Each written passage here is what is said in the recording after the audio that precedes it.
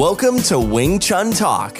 Wing Chun Talk podcast is dedicated to talking all things Wing Chun. Your host, Sean Benson, has the pleasure of sitting down with other Wing Chun practitioners from around the world. If you are interested in Wing Chun or want to connect with other Wing Chun practitioners, then this podcast is for you. Sit back and enjoy Wing Chun Talk. Excellent. Welcome. Sean Benson here. Wing Chun Talk, episode number 4. Coming to you solo today. Thought I'd still drop in, give you some information, give you a rundown of my story.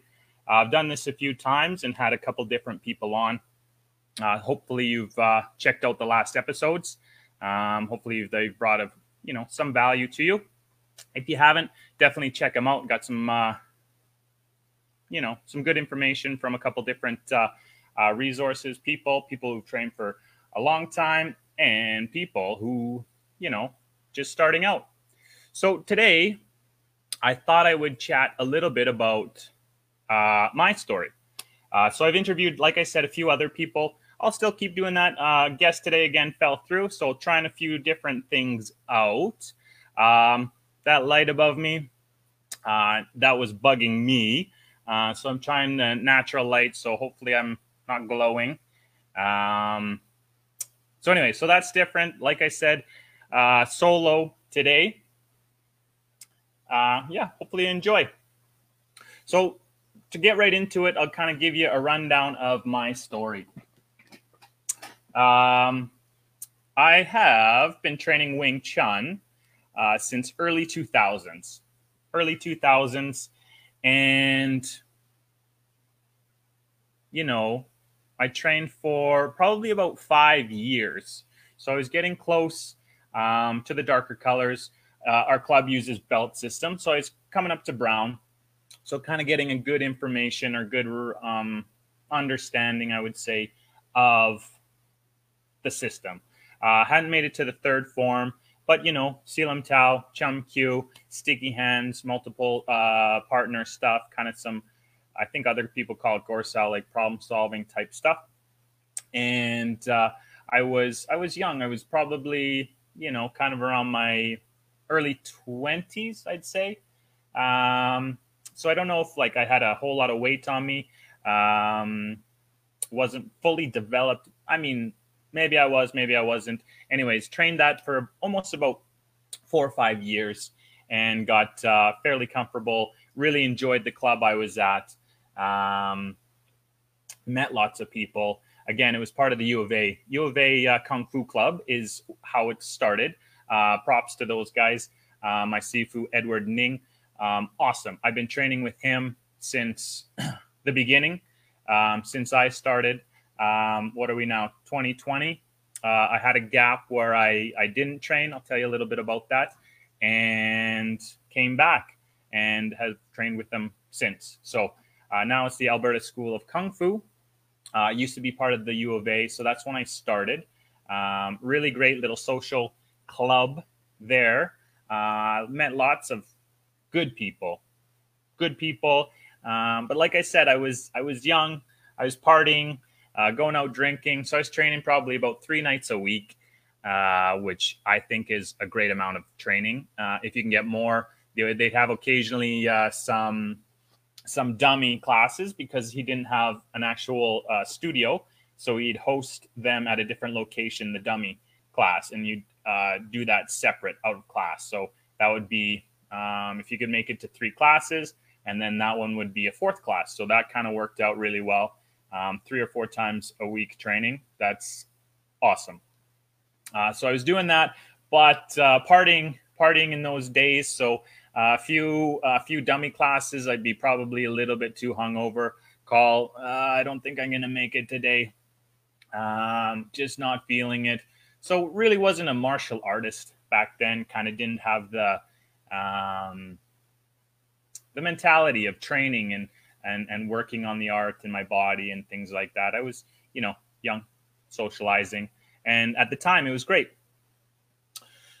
So after, about 4 or 5 years there, decided to do some traveling. So I stopped going to Kung Fu, took about almost a year off from work, period. Did some traveling. I also checked out a couple clubs, one or two, I think, really in Australia. Just wanted to kind of drop in, see what other clubs were doing. Would have liked to have trained more, but I kind of went for more of a holiday travel experience. I wasn't looking at doing Kung Fu at the time. Hindsight, probably would have been awesome to really kind of do some club hopping, in the sense of checking out some different martial arts clubs or Wing Chun specific clubs. That would be pretty cool, if I could do that. Um, in the near future, that would be sweet. Uh, yeah, maybe down the road here. So did some traveling, checked out that club. When I got back from traveling, went to Australia, New Zealand, Japan, spent a little bit of time in Thailand, did a little bit of Muay Thai there too. But like I said, it was mainly just a holiday. So coming back, I ended up, I ended up not going right back to class. I ended up moving a little ways away from the club. I was pretty close previously, so it was a hop, skip, and took no time at all to get there. So that's the benefit of living close by, right? It doesn't take a whole lot of drive time to get to where you're going. So I lived a little ways away, and I worked a ways away, and it would have been this big long triangle of driving, and I couldn't wrap my head around it at the time. Then I ended up, getting married, owning a condo, so I had some bills. My wife had always been into yoga, and that's her thing: yoga, working out, running, things like that. So we started dating, and that was kind of our thing. We would go to yoga together, and I enjoyed it at the beginning, for a little while there, kind of stretching and working, and then she showed me this new style, and I'd be doing these poses, and all I could think about was Wing Chun. So at that point, I knew I needed to go back to class. I had put it off, but realizing when you're doing something specific and your brain is somewhere else, that's your brain telling you that's what you should be doing, right? So I took the steps, checked out the club again, checked the drive time. Pretty much, I think I did just, I don't even remember if I did another check-in, but I joined the club. And because I had gone a little ways without training, they asked if I had my belts. And it's funny, I just moved to a new house, and I was like, what am I going to do with all my belts? What am I going to do? And I don't want to tell you what I did with them, but I think I donated them. So kicking myself. So I come back to the club, have to start from the beginning, which is fair. But I knew some of the beginner stuff, which was the blocks, right? Pak Sao, Tan Sao, Fuk Sao, Jump Sao. All the hand motions were pretty solid in my memory, ingrained, because it's a lot of repetition, right? 5 years at anything, you kind of get back on. So I kind of slid through some of the early stages, as in, learning the basic hand movements, blocks, Tanda, Pakta. It wasn't until we started doing some double-handed sticky hands with partners, and maybe some entry level, I guess, problem solving, Gorsao, I think is what other clubs call it, where you're kind of doing some attack and defending in sticky hands, okay? Or sticky hands, I guess, with a free flow sticky hands. That's when I ended up kind of struggling. I had lost the sensitivity, the reflexes. That's where I needed to put in the time and the energy to really work on that. And it's funny. I was chatting. There's a post. I posted about it in Wing Chun Talk group there on Facebook. I posted a couple things there. Basically having a frustrating time with my training journey, and that was it. I thought I was better. I thought I should be better than I was, and I kind of got to this point where I was annoyed with myself that I wasn't performing up to what I thought I could. Whether this was the case, it happened. So I was gone. Had a frustrating section that was really quite difficult to kind of come through. Ended up looking to a senior student who he ended up going to Hong Kong. Did some training over in Hong Kong, which I think would be amazing. Like I said, right now COVID's happening, so who knows what the new training is going to look like in the near future. But if I could go places and train, I'd like to go to Hong Kong. If that's if that's something that's able to be done in the near future, I'll keep you posted on that. But anyways, he came back from Hong Kong, super skilled because he dedicated. I think he spent 2 years over there. So we got together and he just recommended me a couple books, and the Wing Chun Compendium. That was one. Lent it to me, and basically just kind of gives you a really realistic kind of expectation on enjoying your training, right? When we get a little bit older,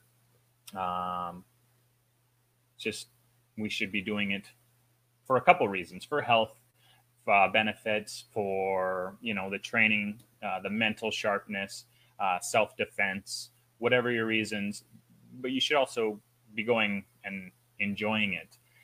So that's kind of one of my recommendations to people who get a little stagnant or frustrated with their training. Do your best to enjoy that session, enjoy whatever you did. Try to figure out what you learned that session, what you can take away, and you got to get together with people who like the same thing as you do and train together. So yeah, that's a recommendation for new, old, experienced, brand new rookies to Wing Chun. Enjoy the training. Okay. This camera is a little bit backwards. For those of you that are watching, I'm trying to fix my hair and it's backwards. So anyways, my COVID hair should come to an end after, another week. Next week, I have it scheduled. So there's a little tangent for you guys. It's not looking too bad, but anyways, back to Wing Chun. So enjoy your training. So after I went through that little hurdle, talking to the senior student, kind of changed that mindset in my mind about just really enjoying the time together with other people. Like I said, like-minded people doing the same thing you're doing, right? And so, like I said, went back and have been training there since. Pretty keen on Wing Chun, hence why I'm doing Wing Chun Talk here. So anyways, next thing I want to talk about is why Wing Chun. I'll kind of talk about things that I would ask, guests sitting with me. The other thing would be why I started in Wing Chun, or why I continued to. So why I started it initially was some friends of mine down in Calgary, basically best friends. I've been with friends with my whole life. They did it in Calgary, and I saw one of their gradings, and I was blown away. I was just like, oh my goodness, I need to do this. This looks amazing. Tell me where I can do this. Hook me up, basically. So I ended up getting a recommendation from their Sifu, a couple clubs here in the city that did Wing Chun. And the one I checked out initially is the one I joined and have been with my entire training, years. So why I stick with it though is, like I said initially, the idea is that Wing Chun is geared for smaller framed people. Traditionally, or the tradition is that it was developed by a woman. So when I first started, like I said, I wasn't that muscular. I wasn't that big. My frame wasn't fully developed. I didn't have a whole lot of muscle. And that kind of kept me engaged in the art that it's geared for us kind of smaller framed people. Whether you believe that or not, I mean, it's great for all sizes, right? The other thing that drew me was flexibility. My flexibility is garbage. I can barely kick very high. So it's great that most of the kicks are, feet with feet, hands with hands. I don't have to be kicking somebody in the head because that just wouldn't work for my body type. So I wouldn't do it. Maybe I developed the flexibility, but it's great because my flexibility isn't there.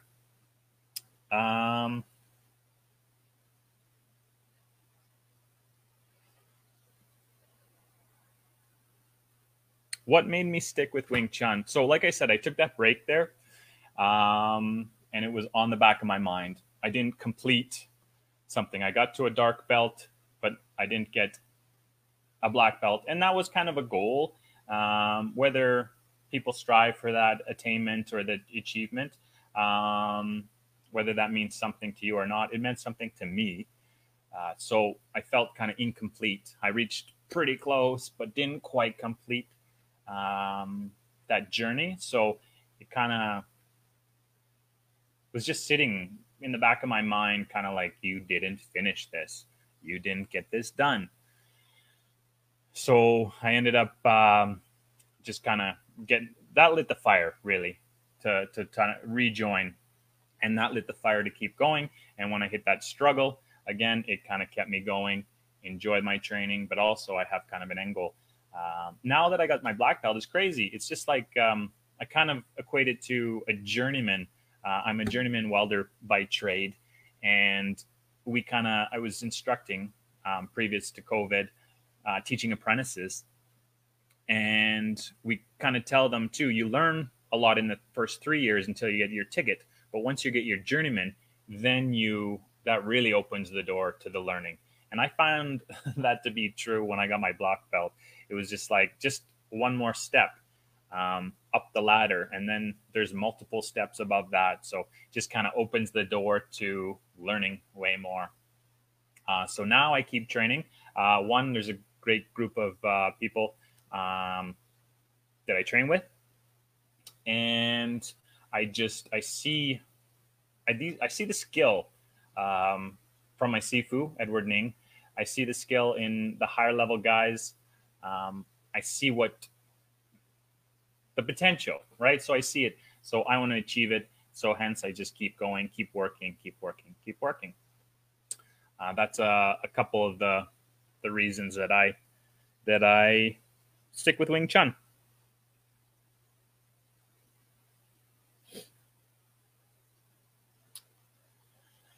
So, because it's just myself today, I probably won't go on too long. That's kind of my initial Wing Chun story, how I got started, how I, kind of encountered a bit of hurdle, what kept me going, what I wanted to attain, that the belt at first, but now it's just really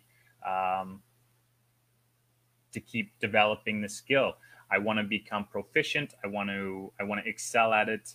I want to be really good at it. That is kind of, I guess, the main reason. I was chatting with Lance Smith a couple episodes ago, and his reason is kind of similar. He figures it's like a little puzzle, which is interesting, and he kind of he wants to figure it out. Mine is, I see the skill, and it's just like, I'm not quite there yet. I want to keep developing. I want to keep growing. I want to keep improving. So that kind of keeps me coming back. What else? I keep looking down because I had a question list that I was going to kind of run off of.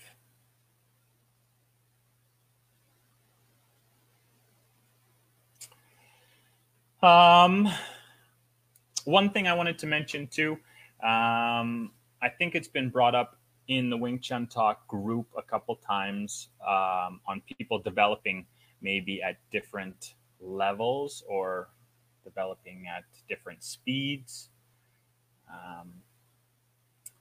And I kind of wanted to touch on that a little bit. And just some people catch on a little bit quicker. Some people have more experience. Some people have been experienced in other martial arts, hence why they might catch on to something a little bit quicker. I know